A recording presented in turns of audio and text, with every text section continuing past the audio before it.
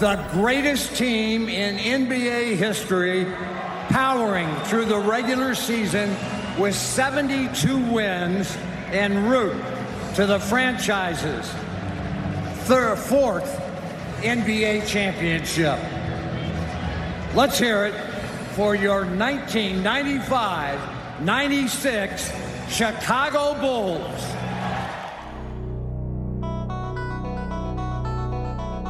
Yeah, then let's not hear other thoughts you might have on other people who actually might have built that team, because then things got pretty ugly. But what a letdown to the greatest introduction music of all time. Neil set you up perfectly.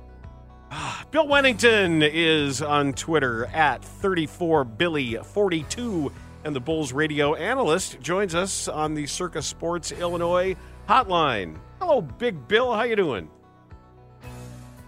Dan, Leila, I'm doing real well, actually. Good. I can't complain. It was Go ahead, Bill. This is your time, not our time.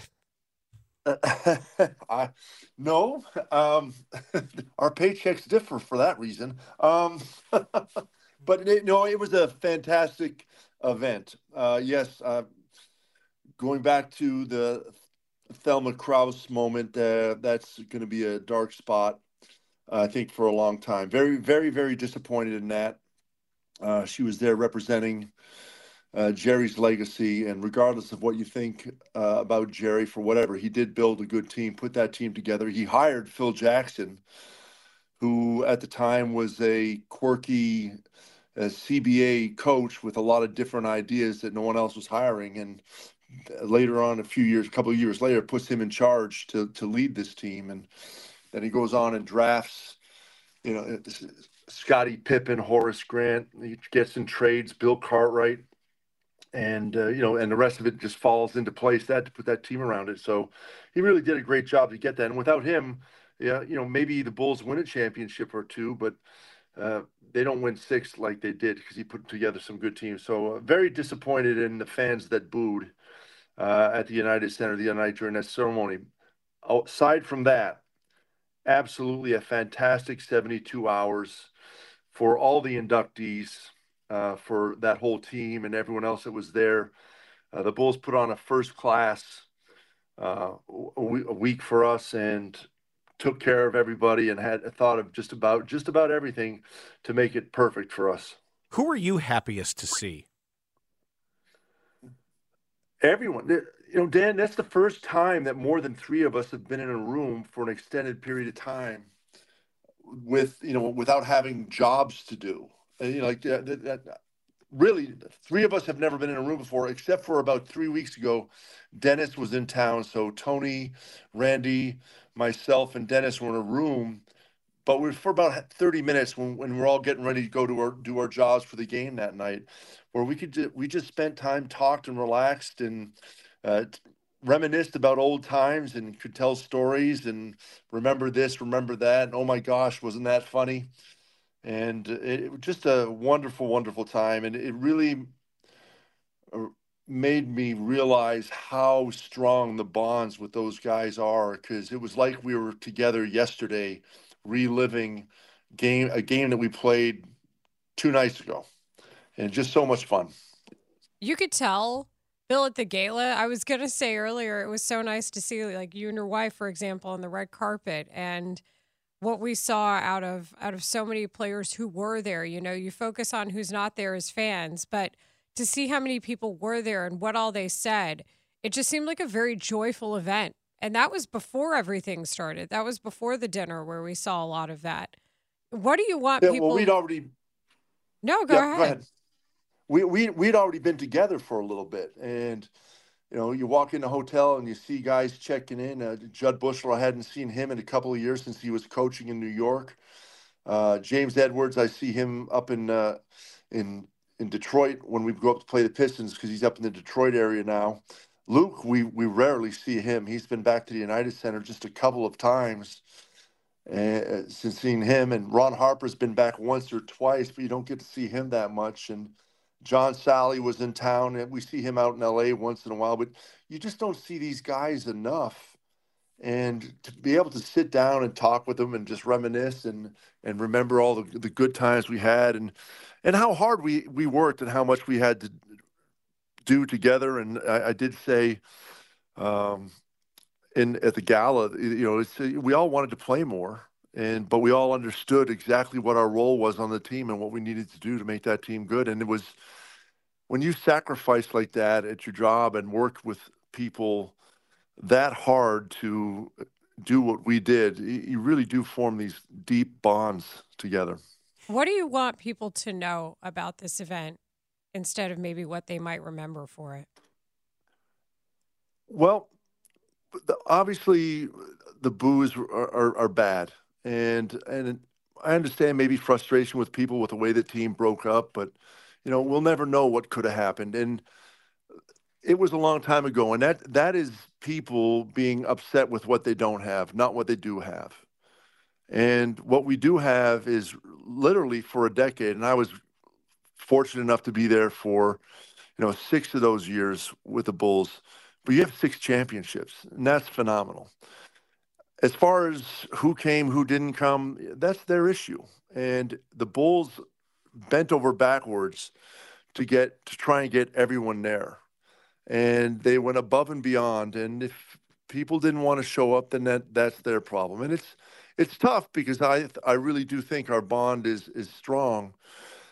But you're not, whether you're mad at the organization or you're mad at certain people, the rest of us are there. And back in the 90s, we were there together, fighting together with each other. And if you didn't want to come for whatever your reasons are, it's a little bit of a letdown for the guys that were there, because that's the team that we were and what we did together. But that's your issue, and you have to deal with that. But for the guys that were there, it was a phenomenal. Not one guy that was there was disappointed in the event, and the emotions that we all felt down on the floor as Neil Funk introduced us, it was unbelievable. Chills, goosebumps, tears. Every single guy on that floor was just amazed. Wanted to look at the basketball aspect, too, because that night, the Bulls played maybe their best half of the season in that first half. Rollicking, exciting, and Kobe White is just splashing in big shots. He looked like Ben Gordon out there. And then the second half, they forgot how to play pick-and-roll defense, and they didn't shoot well, and they just got shredded. And it was really unfortunate because, we could be talking about a win streak coming in instead of just a 2-1 stretch right here. But if your people haven't been paying attention, Zach LaVine is averaging, 7 rebounds, 6 assists, and I actually don't think he's taking enough shots, which is really a strange thing, the way he's been fitting in. I think he was passing almost to a fault. He was not. I never have a problem with him taking a 3. I rarely have a problem with him taking a contested 3. It's just the long twos I don't want in there. But he was fitting in, and I think in part with Patrick Williams out, and all of a sudden Zach's in the corner instead, and Zach is your baseline cutter, floor spacer, corner attacker. I liked that. I like it very much. And again, I love Zach, and I think he's great for this team. I think he is now bought into what the team is really trying to do. I think he is, and I agree with you at times, not looking for a shot, but really looking to just move the ball and find the next open guy, because the 5 games he's been back now, you're right, he's averaging 7.6 assists and 16 points. And he is allowing, by him doing that and getting into the corner, it allows better spacing on the floor for a guy like Kobe, who can get to the rim and finish and score and shoot himself. Now you got 3 guys that can literally score and give you 30 points in a game, in Kobe, DeMar, and Zach. And then you throw Vooch into the mix, and he can throw in his inside game, post-up moves, and his outside game, and set some good screens and roll to the basket. I really think that opens the floor up. And Zach has really done a fantastic job of buying into the system since he's been back. I also think that what we've seen isn't just like the rebound piece from Zach LaVine, but the game before when he's trying to make things happen turnover-wise too. You know, a great way to help your turnover ratio is to try to steal some, and we saw that effort as well. We absolutely have. His defense has picked up, and I really believe he's paying better attention or recognizing situations better. He's jumping into passing lanes, tipping the ball, getting steals, and getting down the floor. And that's going to help everyone when he does, not just himself, but that really helps the team when he can disrupt other teams' offenses by being that guy that recognizes, oh, the guy in the corner is going to get the ball now. I'm going to get in that passing lane and take the ball away as a helper or a rotator on the Bulls' defense. So that has definitely picked up, and I agree with you. His defense the other night in the first half was absolutely phenomenal. How are you going to figure out the proper minutes for Andre Drummond? Because like his per minute stats are hilarious of how productive he is. And yet you can't play him in some matchups at all just because there are going to be times where he's going to get exposed. But man, he's gone from a novelty to a much more serious basketball player. And I think in large part, it is a great story about both his physical and mental health conditioning. Dan, couldn't agree with you more. One of my favorite guys on the Bulls teams, always smiling, is always personable. And rarely have I seen him upset. Just a couple of times when I believe he got taken out of the game before he wanted to come out, have I seen him upset. And his rebounding abilities are just absolutely phenomenal. I do believe offensively he rushes his shot once in a while, but for the most part, if he gets the ball within 2 feet of the basket, you can't stop him. And Dan, you know this, he's a big man. Huge. There's not today in today's NBA, there's not many guys that can move him away from the basket. He's just too big and too strong. So I agree. You got to find ways to get him on the floor and play him, because when he's out there, he's doing some great things. I get it at times when there are matchups and he's going to have to get switched on to a guy that can shoot threes or drive around him. It makes it difficult, but I still think he can be very effective on the floor. And even for me, I like it when he and Vooch play together. I know Billy's experimented with it last year and it's happened once or twice this year, but I think that's viable because I don't think anyone in the NBA can guard those two guys when they're on the floor at the same time. But having said that, when they're on the floor at the same time, you have to use them and make the other team pay. Well, I think it's an old school lineup construction to have two bigs like that. That's like, probably 10 years, 15 years ago, you'd see more of that. Well, you'd see it in college all the time against 2-3 zones when you're doing a lot of the high-low stuff. You see it right now in Minnesota.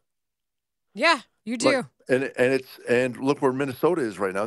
And people were talking about Minnesota last year. Oh, this could be, how's it going to work out? And obviously with the injuries, it didn't work out well.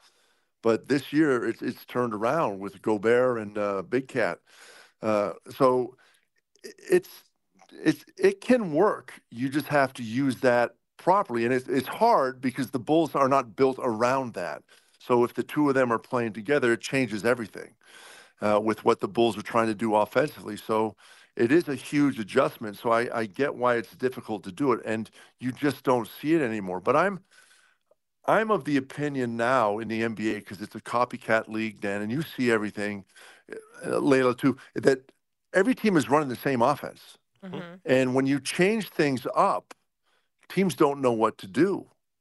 And it's funny, we used to just talk about full court presses once in a while, and Phil would throw them on once in a while, just out of the blue to change things up. And inevitably, you're going to get a steal or two or force a turnover because teams aren't ready for it. They just don't know how to handle it. How many teams in the NBA practice against two big guys in the league right now? No one. So they have two guys that could post up at any time, and you have to rotate from somewhere on the floor to try and stop them down low. And I just think if you can create something that teams don't have a chance to practice every day, they're going to forget what they used to do in high school and college to stop it. And coaches are going to have to call a timeout and readjust things and reset this program. Yeah, they have minutes and fouls to give. That's it too. Is there's a minutes management there and a fouls management that they have to deal with as well. That's part of the greatness of that concept. Absolutely, and you got they both have skill sets, and I think their skill sets work together now. Because Vooch can go to the outside. If Vooch couldn't go to the outside, then I think you're really crowding the floor too much. But because you can post them both up, and as Dan said, the high-low, you can run a high-low set with them both. I think that helps. And then you still have your other three guys that are spread out around the floor that can shoot threes for you. So and they're both willing passers. It's not like neither one of them can pass the ball. I just think it provides different opportunities and something that most teams in the NBA haven't practiced for or against in a long time. It's funny that you mentioned that most teams are running a version of the same offense. And I was thinking about this during the ceremony, about how many basic Tex Winter concepts are still in use as bread and butter NBA concepts, even as everything's gravitated to the three-point line. I mean, the vectors are different. Like the lengths of some of the line segments are different because of the three, but the guys are getting open similar ways. We still see the pinch action. We still see that a lot of that post split and a lot of what was going on as a natural offshoot from when the Bulls were running an offense that, would sure, at the end of the shot clock, it would always get down to, give it to Michael, get out of the way, or give it to Kobe, get out of the way, which is why a lot of coaches scoffed at it. But the actual building blocks of it are visible no matter when you turn on the TV. You're absolutely right. And the concepts are all there. And I really believe that there are a lot of coaches and people that weren't Phil Jackson fans because – Phil is who he is and was quite confident in his abilities and let people know what he thought about them and his system and everything else. So I think there's a lot of people that just weren't Phil Jackson fans, not necessarily the triangle. So when you talk to people about the triangle, they try to shut it down or talk poorly of it, not because it's bad, but because of Phil Jackson. That's what he was running. And it really is. And Steve Kerr, the Golden State Warriors are running a lot of that pinch post actions, blind pig action. The blind pig was that was a little backdoor cut, right? Yep. That's a short 45-degree angle backdoor. Yep. And you'd have a guard coming off the center or a four coming up, setting a pick kind of in the middle, kind of like an extended UCLA cut, but it was happening way up in the front court. Right. And there were so many options off that. And the neat thing about the triangle was it wasn't a set play. It wasn't like pass the ball to Bill. Bill, you pass the ball to Steve. Steve, you're going to have Ron Harper cut off your back, and Scotty, you're going to cut over, and you're going to get a three-point shot. You're going to pass the ball to Bill, and then whatever the defense does, everyone else do. Make that adjustment. So Steve may not even cut or may have to cut a different direction because the defense is forcing him a different way. And it was just a way to adjust to what the defense is doing because the defense can always take something away, but they can't take everything away. And the offense was just built around, it was a series of options that you just take what the defense gives you. And all five guys had to work together because once one guy deviated from where it was supposed to go, it changed the reaction of everyone else. And it was once you get that concept, and Phil even, when I was first learning it, Phil even yelled at me, and he said, Billy, what are you doing? You stopped. What are you doing? He says, I forgot where I was supposed to go. I didn't understand. He goes, it really doesn't matter. He goes, just go to an open spot, and the other four guys will adjust to what you did. He goes, but you can't stand still. And that's really the essence of it. It's all spacing and movement to get guys open shots. I mean, it's funny because when you're talking about this, I'm picturing the Dennis Rodman Last Dance where he's making the arm movements, trying to explain to you how the triangle rotates, right? It comes back to that for me, but It is funny how simple it can be sometimes. It's more about like thinking like you're in a route tree concept for a receiver in a way. It's very much like that. It's guys will be in a zone going out on a route, and they'll get handed off to someone, but there's a whole open gap. You can freelance and just go to that gap. And if you've got a good team and a quarterback and everyone understands what's going on, and they all see the same thing together, it works. But the problem is everyone has to see the same thing together. And I think that's why a lot of coaches couldn't teach it to players, because players have to really understand spacing of basketball and the movements and what's not just where your man is defensively, but where everyone's man is, where the open spots are, and be able to recognize that and move together as a unit quickly. I'm trying to remember who might have been Frank Hamblin who told me this. Somebody said that for everything that was said about Dennis Rodman, as big a goof as that guy is, that it was one practice and the coaches were like, Dennis, you're going to have to play the 3, the 4, and the 5. It's like, I got it. Like, what do you mean you got it? It's like, no, I got it. And he did. Like, it was like the Matrix. He just like, he saw it and he played against it. And then he just kind of downloaded everything and knew all 3 positions perfectly. What the average person doesn't know about Dennis is he watched a lot of film, and really understood what was going on the floor.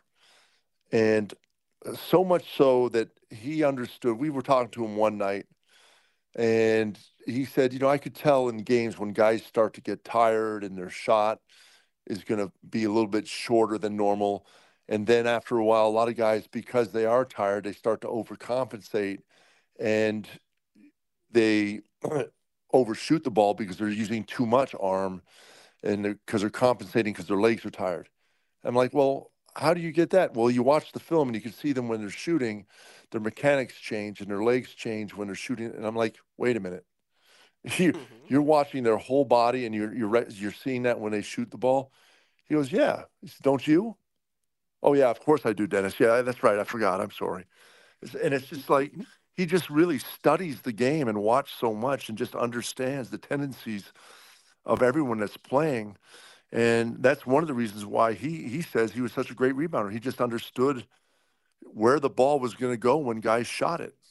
I do think there is a greatness, though, in being able to explain it. And I feel like for him, that's a lot of it. I have an idea, Bill. I want to bounce it off of you. Okay. I know how sad he was to not be there on Friday night. Like, I think you could tell as well. Maybe they just do like a Rodman night. He would love that. We had the gala the night before, and after that, Tony, Luke, Judd, myself, Randy. I know I'm forgetting someone. Tony, Luke, Judd, Randy, Phil Jackson, Steve Kerr. The only ones that didn't come, John Sally wasn't there. Dickie Simpkins had to leave. James Edwards and Ron Harper stayed at the hotel. But we went out together, just us, and it was just us. And Dennis called, and we FaceTimed with Dennis, and he was upset. And was talking to all of us on a FaceTime, and he was really upset and wanted to get there and felt really bad. He had missed his flight, I believe it was on Wednesday. He was supposed to be there, and he said, I will get there. Somehow I will get there. And obviously the next day the flights were canceled and jammed up with the weather and everything. So it didn't happen, but we knew he was upset and really wanted to be there. And, and that's unfortunate. Things like that happen, and Dennis is a big part of the team, and everybody on the team loved Dennis. I mean, he gave his heart and soul on the floor, and yes, the off the court antics were very entertaining, but we loved what he did on the floor, and we knew exactly what he meant to that team and what he was for us. And I think part of the reason I bring it up is because he was at the United Center recently for a wrestling event. You could just tell how much it meant to him to be back in town. And I think how he's been received that might not be something that everybody either remembered happened recently or would want to know. No, he was received very well, and he loved it. He left the court in tears and was just because he's I don't know, he's in a lot of ways he's very shy and doesn't really know how people felt about him, and the love that the fans showed him that night and the ovation that he got when he presented the game ball, was really emotional for him. And Dennis is very very emotional. And he loved that. So, and he loves his teammates, and he knows we did and how hard we worked together. So, I think it'd be great. I think the Bulls have reached out to him for a couple of things and are trying to get him more involved in the organization and being around a little bit more. But we'll have to see what happens with it. Bill Wennington, this is a delight. Thanks for taking the time, and here's to some continued success for the Bulls in Cleveland. I hope so. It could be a good game tonight. I agree. All right. We celebrate you regardless, Bill. That is Bill Wennington. You will hear him on the call with Chuck Swirsky.